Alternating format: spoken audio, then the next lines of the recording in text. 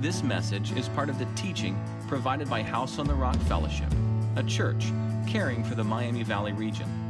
Before you listen, be sure to access the notes in the download section of the message page. Have a Bible ready. Thank you for being our guest.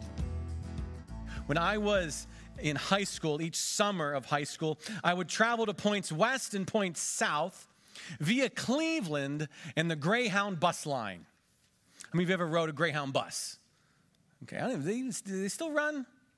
They still run? Yeah, that's an experience. That is a full sensory experience. I was often every summer was heading down to volleyball camps down in the Dallas, Texas area. And you had to endure 18 hours of full sensory drives.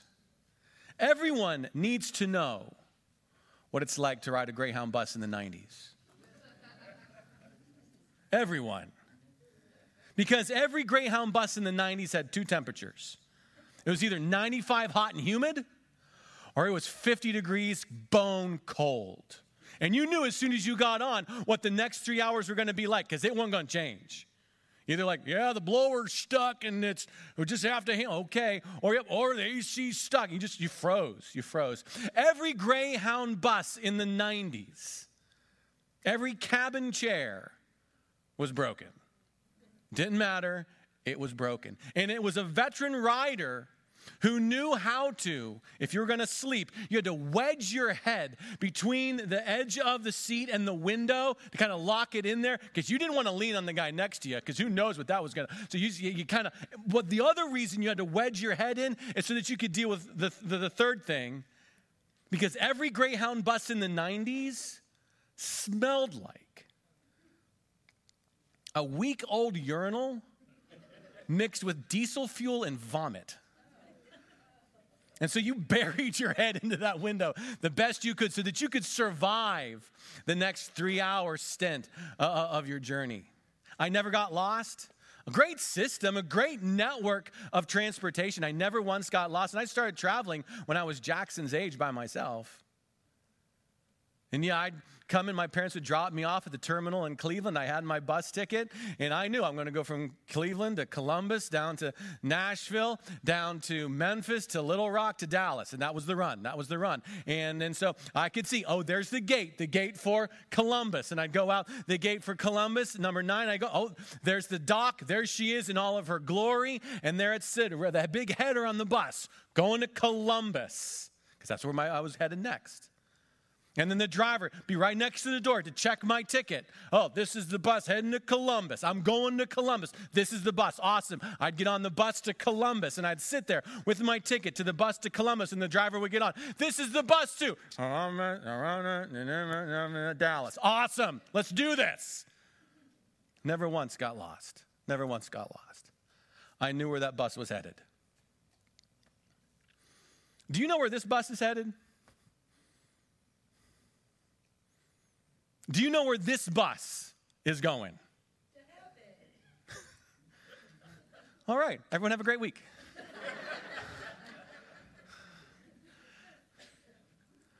Hold on to that answer. What's that? It wasn't you the last time either. Jesus is going to have some hard things to say about that. Because many of us, I think, know where this bus is going. Many of us think that we're the ones driving the bus, that we're in charge. And boy, Jesus, he's a great roadie. He's a great travel buddy. And faith, that's a good spare tire if you need it. And I've encountered many a person, unfortunately, that treats life like that, only to turn around and find out that Jesus is not there and the tire's flat. Jesus has a lot to say about where this bus is headed. Hard things, difficult things. And I'm so glad that you're here, because these are things that every follower of Jesus needs to wrestle with. Every person here needs to wrestle with.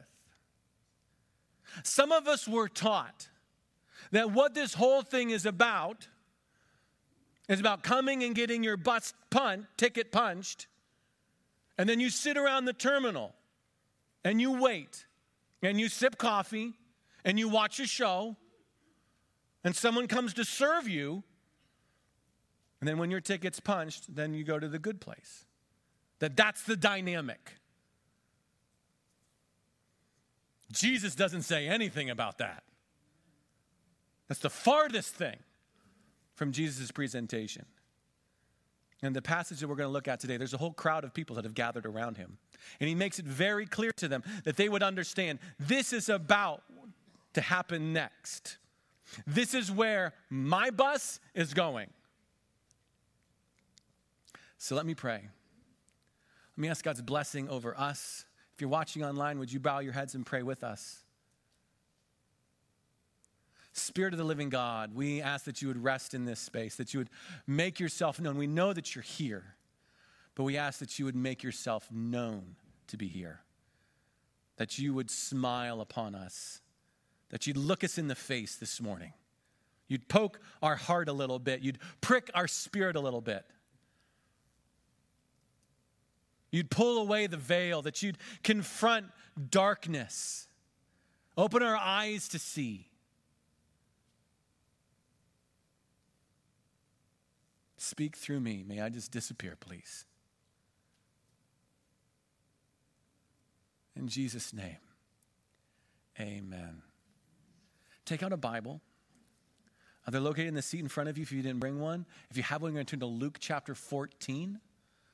If you're watching online, we'll bring the verses up for you. You can go through your Bible. Carmen's going to have them up on the screen behind me. I'm going to reference other verses that you might want to write down and look at later. Okay? But we're going to hang out in Luke 14 this morning, verses 25 through 33.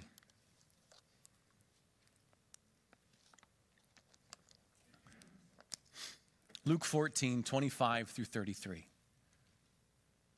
You follow along as I read. I'm going to read through it, then we'll make some observations together, okay? Luke chapter 14, verse 25.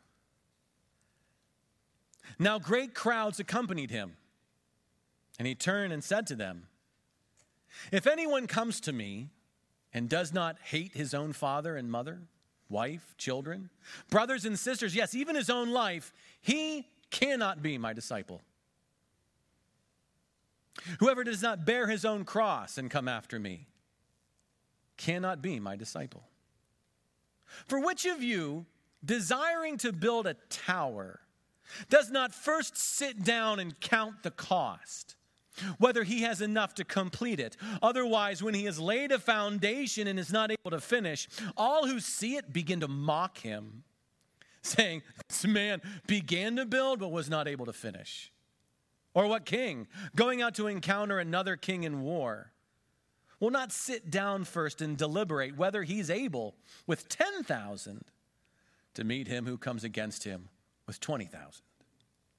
And if not, while the other is yet a great way off, he sends a delegation and asks for terms of peace. So therefore, any one of you who does not renounce all that he has cannot be my disciple. It says that great crowds accompanied Jesus. That's common. That's normal. The longer that Jesus ministered, more and more crowds would just gather around him. He was very popular. But we cannot confuse what a follower is with what the crowd is. Lots of people would flock around Jesus. And so we can imagine as he's on the road, as he's traveling, other people gather around him, probably for multiple reasons. One of them, maybe, political. This is the political bus. And Jesus, he's our political guy. He's going to change things. He's going to Jerusalem. He's going to the center of politics. He's going to undo Rome. He's going to undo the corruption in the temple and the Sadducees. He's going to set up a new throne. Jesus is our number one guy. They're hopping on the political bus. Some people, no doubt, were traveling with Jesus because that's the party bus. Jesus is cool. He's fun. He gives us free food. You hang out with Jesus, he'll give you breads and fishes. all that you can eat. Oh, yeah. Jesus is fun. He does magic stuff. Here, watch Jesus. I saw him heals a guy. I saw him heals a blind guy. Jesus is the party's bus. No doubt some people in the crowd were looking for the party bus. Some people, I think, were looking for the tour bus. You've seen tour buses on the highway. Oh, this one's going to Washington, D.C. Oh, this one's headed to Miami. Oh, this one's going to go, we're going to go check out, we're curious. We're going to see a new thing. Go check out a cool place. Hey, Jesus is cool. I've been to Jerusalem for a while. Let's go for a ride. Let's see what's going to happen. I've heard some neat things. I'm just curious. They have no real vested interest. They're like, why not? Got nothing to do this weekend. Let's go for a ride. It's a tour bus. And others, maybe it was just a travel bus. I'm going to Jerusalem anyways. Got some business to take care of. Got to go see my mother-in-law. Jesus is going that way. It's good to travel in a group. We'll go along with Jesus. There are a lot of reasons people would gather around and move with Jesus. But what you need to understand is none of them knew what Jesus was about. Oh, Jesus is going to Jerusalem. He's going there to be tortured. He's going there to be crucified. Jesus is headed to die. But isn't it the same way today? And I don't speak to bemoan you or insult you. Maybe you showed up this morning because, hey, you think, hey, Jesus is in politics and someone's got to fix the White House and we'll give House on the Rock a shot and maybe you got some political things. Or maybe it's a party. You heard on first Sunday, we got free muffins. So you showed up, you got yourself a free muffin, and you're hoping for a little pause so you can sneak out the back while I'm talking. Cool. Help yourself. Not a problem. Or maybe you're just curious. Heard a little bit about the Jesus talk. I had to go to a church. I live just around the corner. We'll try this one. We're glad that you're here. Maybe you're curious. But it's very, very likely that you have no idea where this bus is headed. It's quite possible that you, who grew up in a church, have no idea where this bus is headed.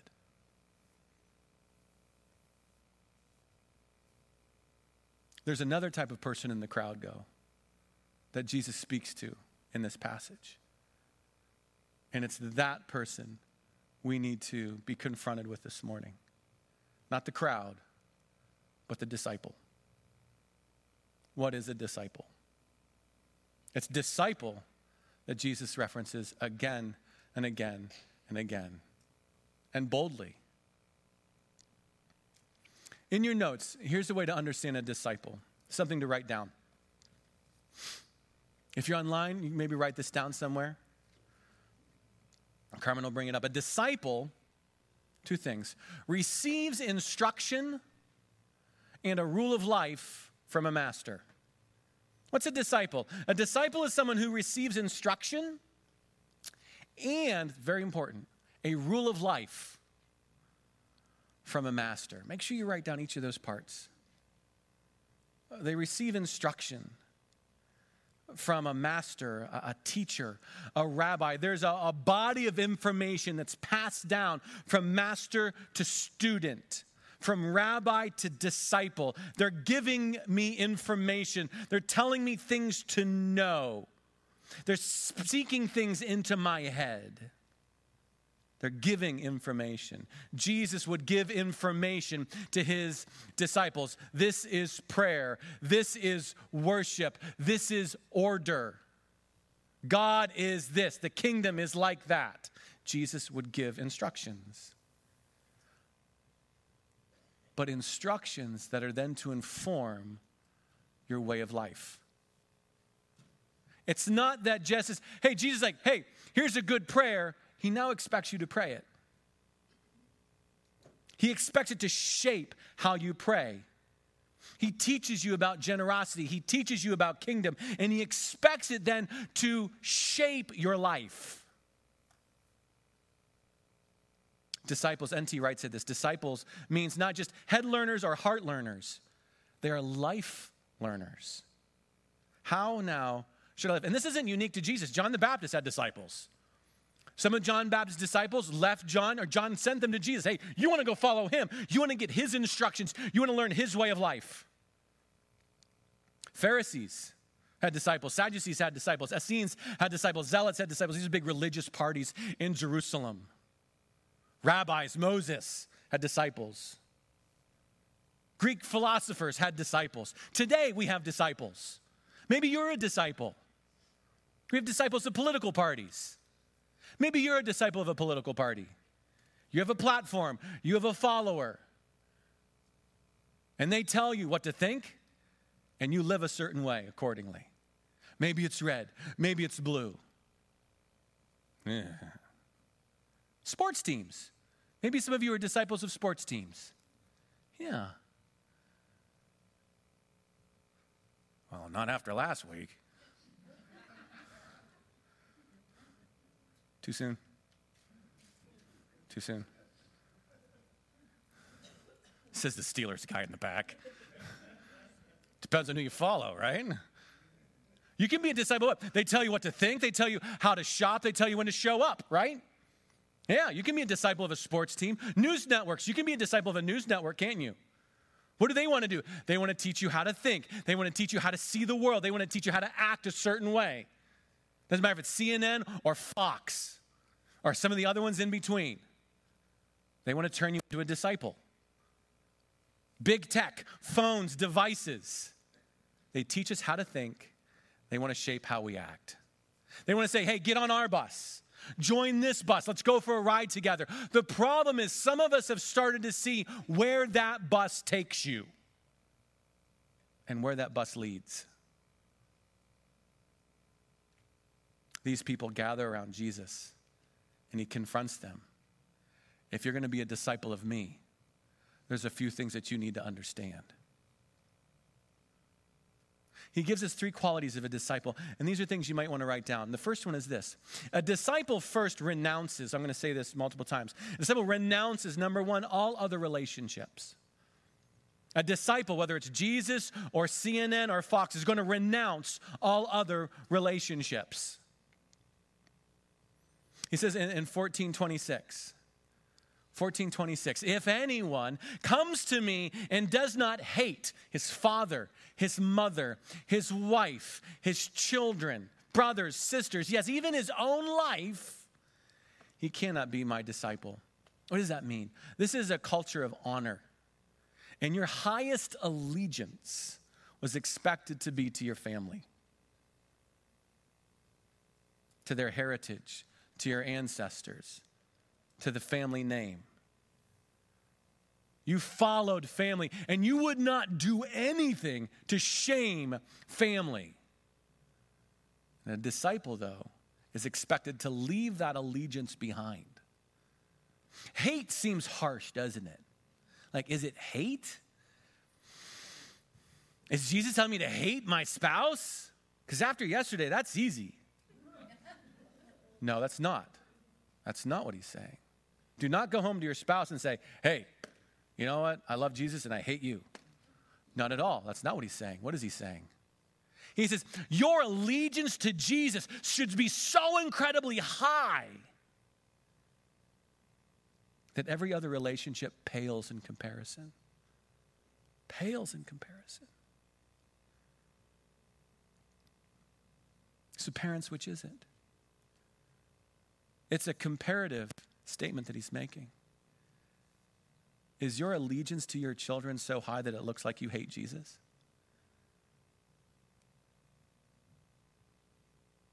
Or do your children understand that Jesus comes first to mom and dad? You know I cherish my girl. I love my baby girl. But if you were to ask her, she'll tell you, Jesus comes first. Actually makes me a better husband. My sons know I love them to the world, but they know they do not come before Jesus. That's the challenge. It's not that we don't have other relationships, and there aren't relationships, but they don't bind us in such a way that would keep us from following Christ as the first priority in our life. So a disciple renounces those things, meaning they aren't going to tell me what to do. Jesus is going to tell me what to do. Do you have relationships that come between you and Christ? Then you're not a disciple of Christ. Another quality, a disciple will renounce his life. A disciple renounces his life. First, he renounces relationships. He also renounces his life. In 14:27, make sure you write that down. Whoever does not bear his own cross and come after me cannot be my disciple. Whoever does not bear his own cross and come after me cannot be his own disciple. Some look to Jesus and say, hey, this is the party bus. Some look to Jesus and say, this is the political bus. Jesus says, you have to understand, this is the jail bus. This is the prison bus. Because who carries a cross? In that culture, criminals on their way to death row. He's making a very radical, bold statement that no one would have misunderstood. He says, you have to carry your cross. You need to expect the fact that the Roman Empire will consider you such a threat to the state that they will put you to death for following me. Why? Because a true follower of Jesus, walking in the true essence of Jesus' empire, is diametrically opposed to the values of the Roman Empire. They don't coexist. And Rome will not take second place. This is the essence of what is being said in Hebrews 13, where it talks about, hey, you need to submit to the governing authorities who are over you. Like you need to do what the government tells you. That's not what that means. That means in your practice of following Jesus, you can expect the fact that you will receive the judgment of the government upon you, and you need to submit to the consequences. Meaning, I'm a follower of Christ. No, I'm not going to do that. No, I'm not following your values. I'm following the values of Christ. Well, you can expect this. Pick up your cross. Absolutely. Absolutely. Yes. Is this the line? Let me get in line. And this is not some metaphorical cross. This is not a gold cross that you hang around your neck, which is a beautiful thing. Remind yourself of the sacrifice. He's saying, it is possible, very probable, that you will die in this game. That's where this bus goes. Earlier in Luke chapter 9, he says it this way. He says, well, if anyone would come after me, and let him deny himself, take up his cross daily and follow me.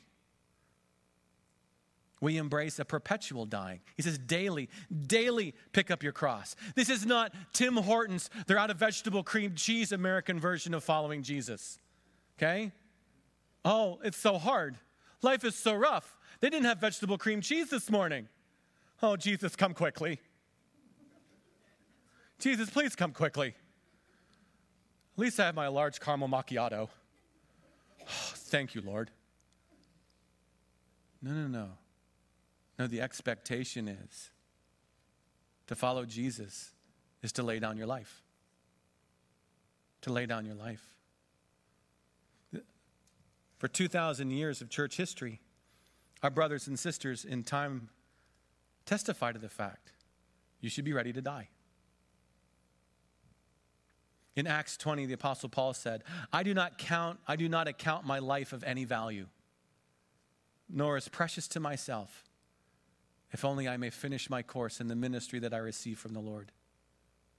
In Philippians 3, he says this, that I may know him in the power of his resurrection, that I may share his sufferings, becoming like him in his death.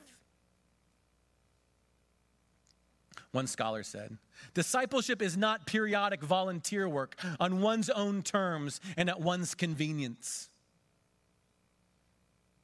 Another scholar, for what all of his disciples must learn is that to be a follower of Jesus entails a painful renunciation of self-interest and a wholehearted turn to his interests.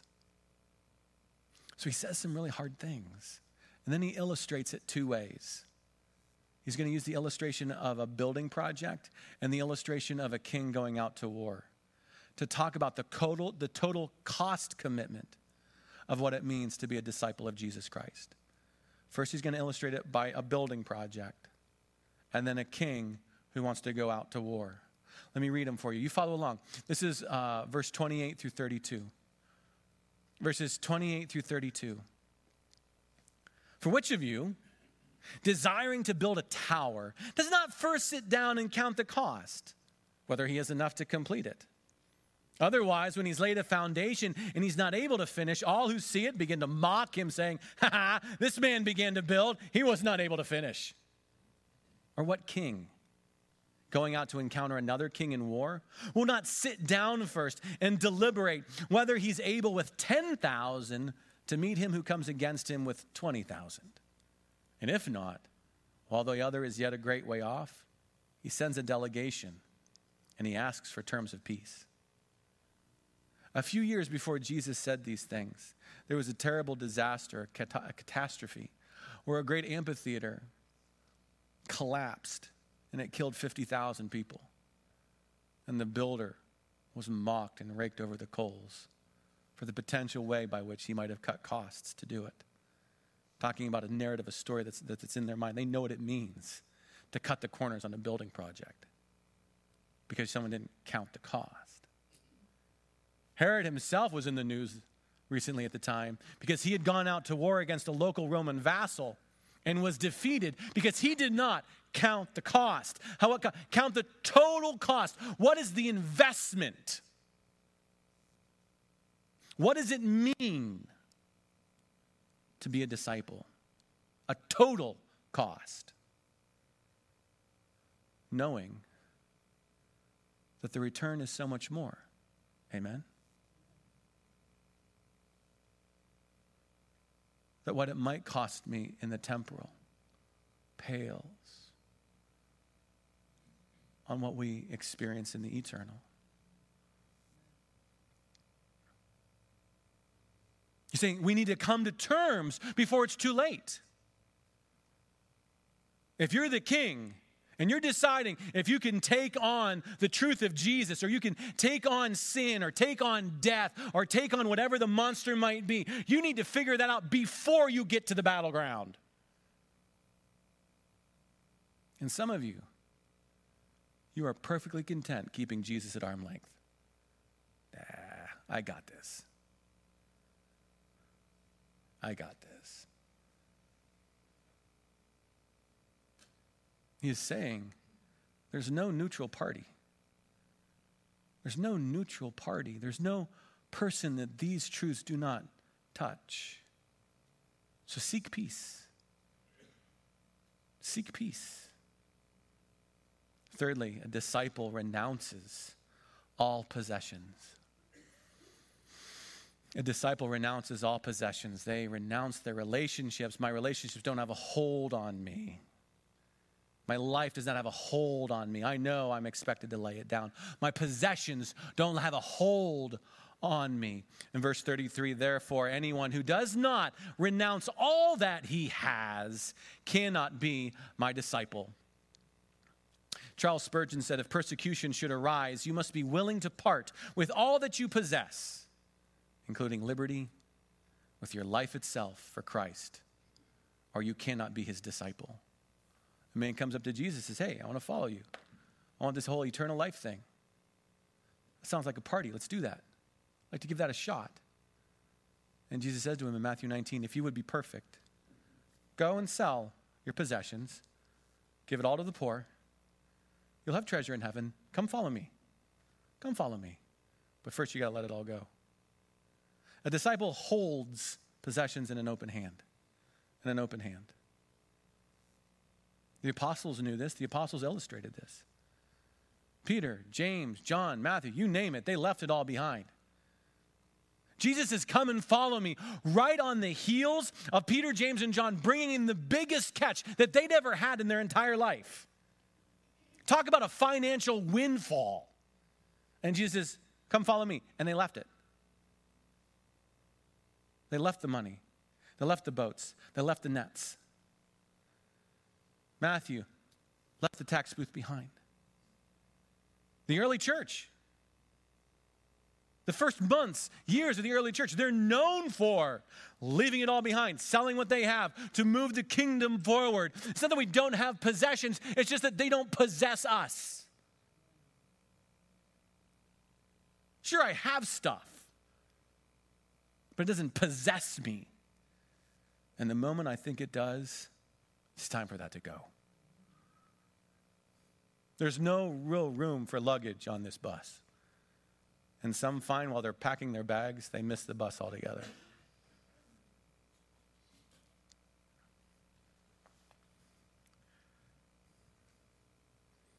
Everyone is a disciple of someone or something. Everyone is. Everyone has someone or something teaching them and telling them how to live. Everyone is forsaking relationships for their master. Will give up their life for their master. Will give up their possessions for their master. You cannot serve two masters. But Jesus says everybody serves one. So let me ask you, who's your master? To what are you chained?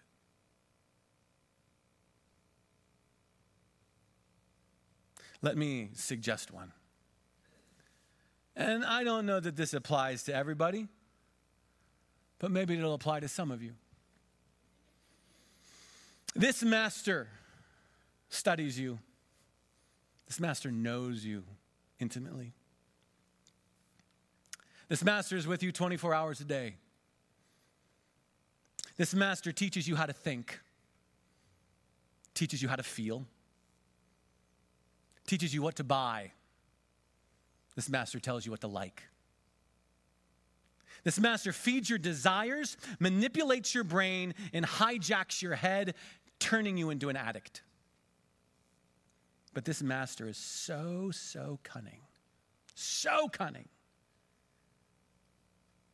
He has gotten you to pay for the privilege of his enslavement. Like a bondservant, maybe you wear his brand on your ear. Like a prisoner, you might have his shackle on your wrist. This master traffics in your most intimate details, your treasures, your very identity, and he sells your soul to the highest bidders. You are his chattel in chains. You will report to him first thing every morning. He shapes your every waking hour. He watches you every moment you sleep. He hears your every word. He spends billions to keep you and your children in permanent servitude.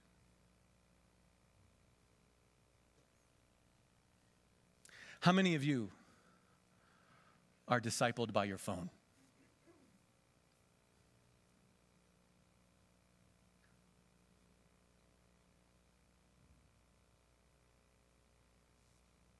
How many of you are chained to this master? If I'm to take every thought captive to Christ, how can I do that if every thought is captivated by my screen? This isn't a neutral thing. A pencil, that's a neutral thing. It's neutral. This is an active thing. It is a constantly evolving skeleton key, learning and shaping how to hack your head. Platforms like TikTok and Facebook and Google and Instagram and Snapchat and YouTube blatantly boast, they don't hide it, they boast in their priority of how to turn you into a compulsive user. An addict. So that they can get you coming back to fuel the greed of their clients. You don't use Facebook. Facebook uses you so that their advertisers make money. And they work together. Did you know that? Do you understand how well the system works? I was over at Mr. Bill's house visiting. This was a few weeks ago. We were just having a passing conversation in his dining room. The conversation took, all of 6 seconds, Mr. Bill? 6 seconds, that's all. He just said, hey, there's something I'm thinking about buying. Oh, that's cool. And I'm leaving, that's it. All of 6 seconds. We're not talking into our phone. We're not texting things back and forth. We are having a private conversation in the privacy of his dining room, in the privacy of his house. And 3 hours later, an advertisement for that showed up on his Facebook feed. Do you understand what it takes for that to happen? That means Apple sold his privacy to Amazon. So that Amazon, who pays for advertising on Facebook, can post that ad on his newsfeed. They said, oh, this is what Bill wants. Let's see if we can get him to buy it.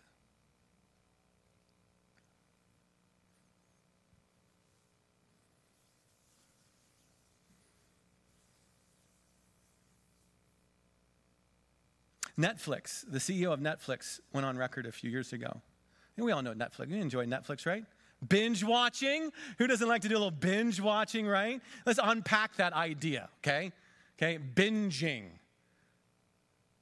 You know what he said Netflix's #1 global competitor is? You'll never guess. He said, this is what our competition is. Human sleep.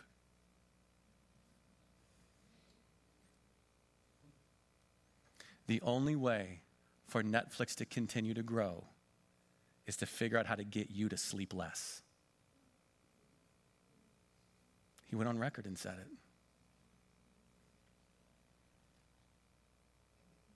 Enter the autoplay. They don't even want you to have to think about it. We'll tell you what you want to see. We've been watching you. You want to see this next. You want to see this next. You want to see this next. And they all take their cues from TikTok. TikTok has hacked how to touch every single dopamine button in your brain.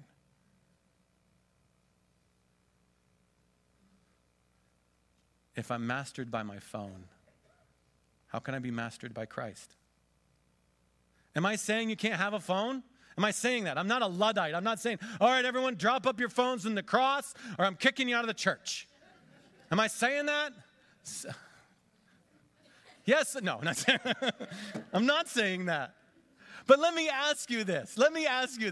Who has put their phone down after scrolling social media for a few hours and have come to the conclusion, you know what? I am so much more patient now. I am so much more loving now. I am so much more caring and generous now.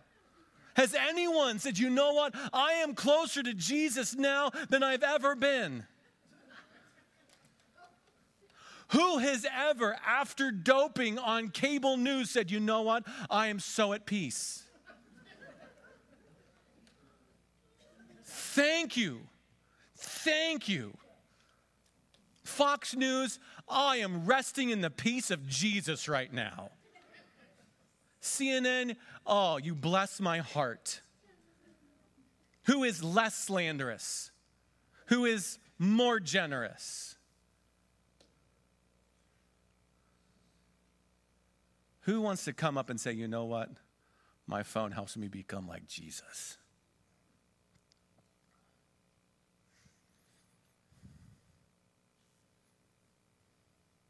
What is a disciple? A disciple is one who receives instructions that shapes their rule of life. If Jesus spoke today, might he say, if you do not hate your phone and come after me, you cannot be my disciple.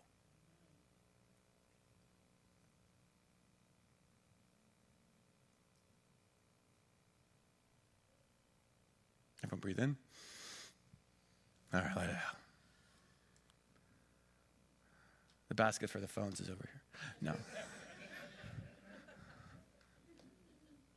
That's not what I'm saying. Any more than Jesus said, you're not allowed to have a spouse. You're not allowed to. No, that's not what I'm saying. But how can we live into this? How can we press into this, okay? If being a disciple is what you want, being a disciple of Jesus is what you want, how can we take our cue from some of the things that he said here? One, you probably need to sit down and do some soul thinking, some soul searching. Are you just a part of the crowd? Do you show up when it's convenient for you? Are you just going along for the ride? He says you need to sit down, you need to count the cost. Because if you're going to be a follower of Jesus, this is what it is. This is what it is. It's a conscious decision. You decide, I'm following Jesus. This is where that bus is going. I know.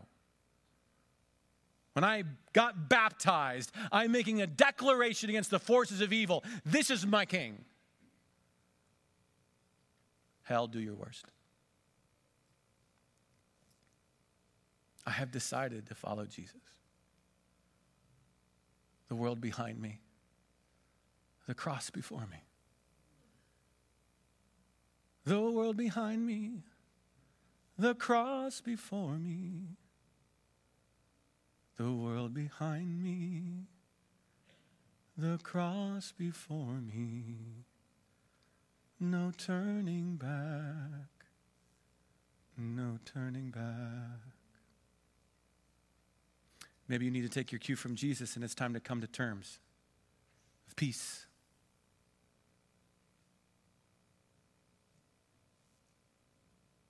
Unless you want to take on sin and death, unless you want to face the full weight of the dragon and all of his wrath, do you want to have another king fight your battles for you?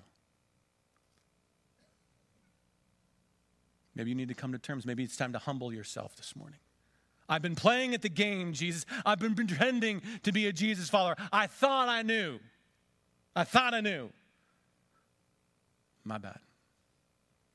I've been chained to this and chained to this and chained to this. Jesus, forgive me. You're my king. And maybe another way to press into this morning. Are there things that just need to be renounced? Are there things that are getting in the way? Is it phone habits? Is it a hobby?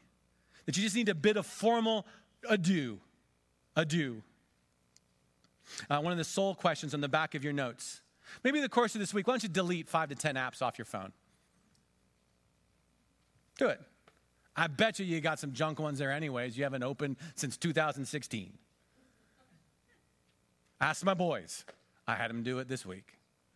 Go delete 5 apps. Why? Because it's like a junk drawer. It just accumulates. But there's a beautiful thing. There's some beautiful things about, I have an iPhone. I can go through and you can see how much screen time I have had, how much time on my apps, various apps, what I've done, how many times I've picked it up. The average American spends 8 hours on a screen. 8 hours. That's not computer I'm working on front. No, that's 8 hours on a device. Imagine if that were invested in Christ. Let's get our instructions from Christ. Up here at this table is a reading covenant. What if for the month of February, you made a daily covenant between you and God? Daily, I'm going to read Scripture. Daily, I'm going to receive instructions from my master. We're reading through Scripture as a church family. Fancy, glossy, colored bookmarks up here for those who sign. Dude, come on, you know you want in on that action. I'm going to receive instruction from my master. I'm going to come before my rabbi, my teacher. There's also, for those who sign up, I have a discussion group that I'm a part of, and you can post questions and reading just to create some accountability and some momentum. But a disciple of Jesus saturates their life with his instructions. We also spend our time the way Jesus would, serving. If you had a chance out in the ministry fair, go around the tables. Maybe put your name in. A follower of Jesus gives themselves to good works. That's what Jesus does. For Jesus did not come to be served, but to serve and to give his life as a ransom for many. It's part of picking up your cross and carrying. I serve people. That's what I do. That's what a disciple does. Where are you serving? Let's help you find a way to serve. Presence. Being in Jesus' presence. Gathering when the church family gathers for worship. D.L. Moody said that church attendance is as vital to a disciple as a transfusion is of rich, healthy blood to a sick man. I know that for some of you, this is a little bit different than the Jesus that you were pitched growing up maybe. I just want to go to the happy place. Yeah, Jesus doesn't talk about going to the happy place. Jesus talked about going to the cross. And so for you this morning, I invite you to join me. This is where this bus is headed. This is what it will cost. Rome, Babylon, and the forces of evil will do everything they can to stop that bus. Thank you for sharing your time with us, and we'd love for the journey to continue. If you're a guest, would you consider reaching out to us? We would love to come alongside and encourage you in any way that we can. If you're someone who's joined us today and you are desperately reaching to find hope wherever you can, again, Jesus came that we would find hope. You can find hope today. If you want to send us a short note, a member of our Hope team would reach out quickly, promptly, to come alongside and see what we can do to encourage you in whatever storm you might find yourself in. That's why Jesus came. That's why we're here. Jesus said there's two ways to live your life. And a wise man, a wise woman builds their life on Jesus' instructions. God bless.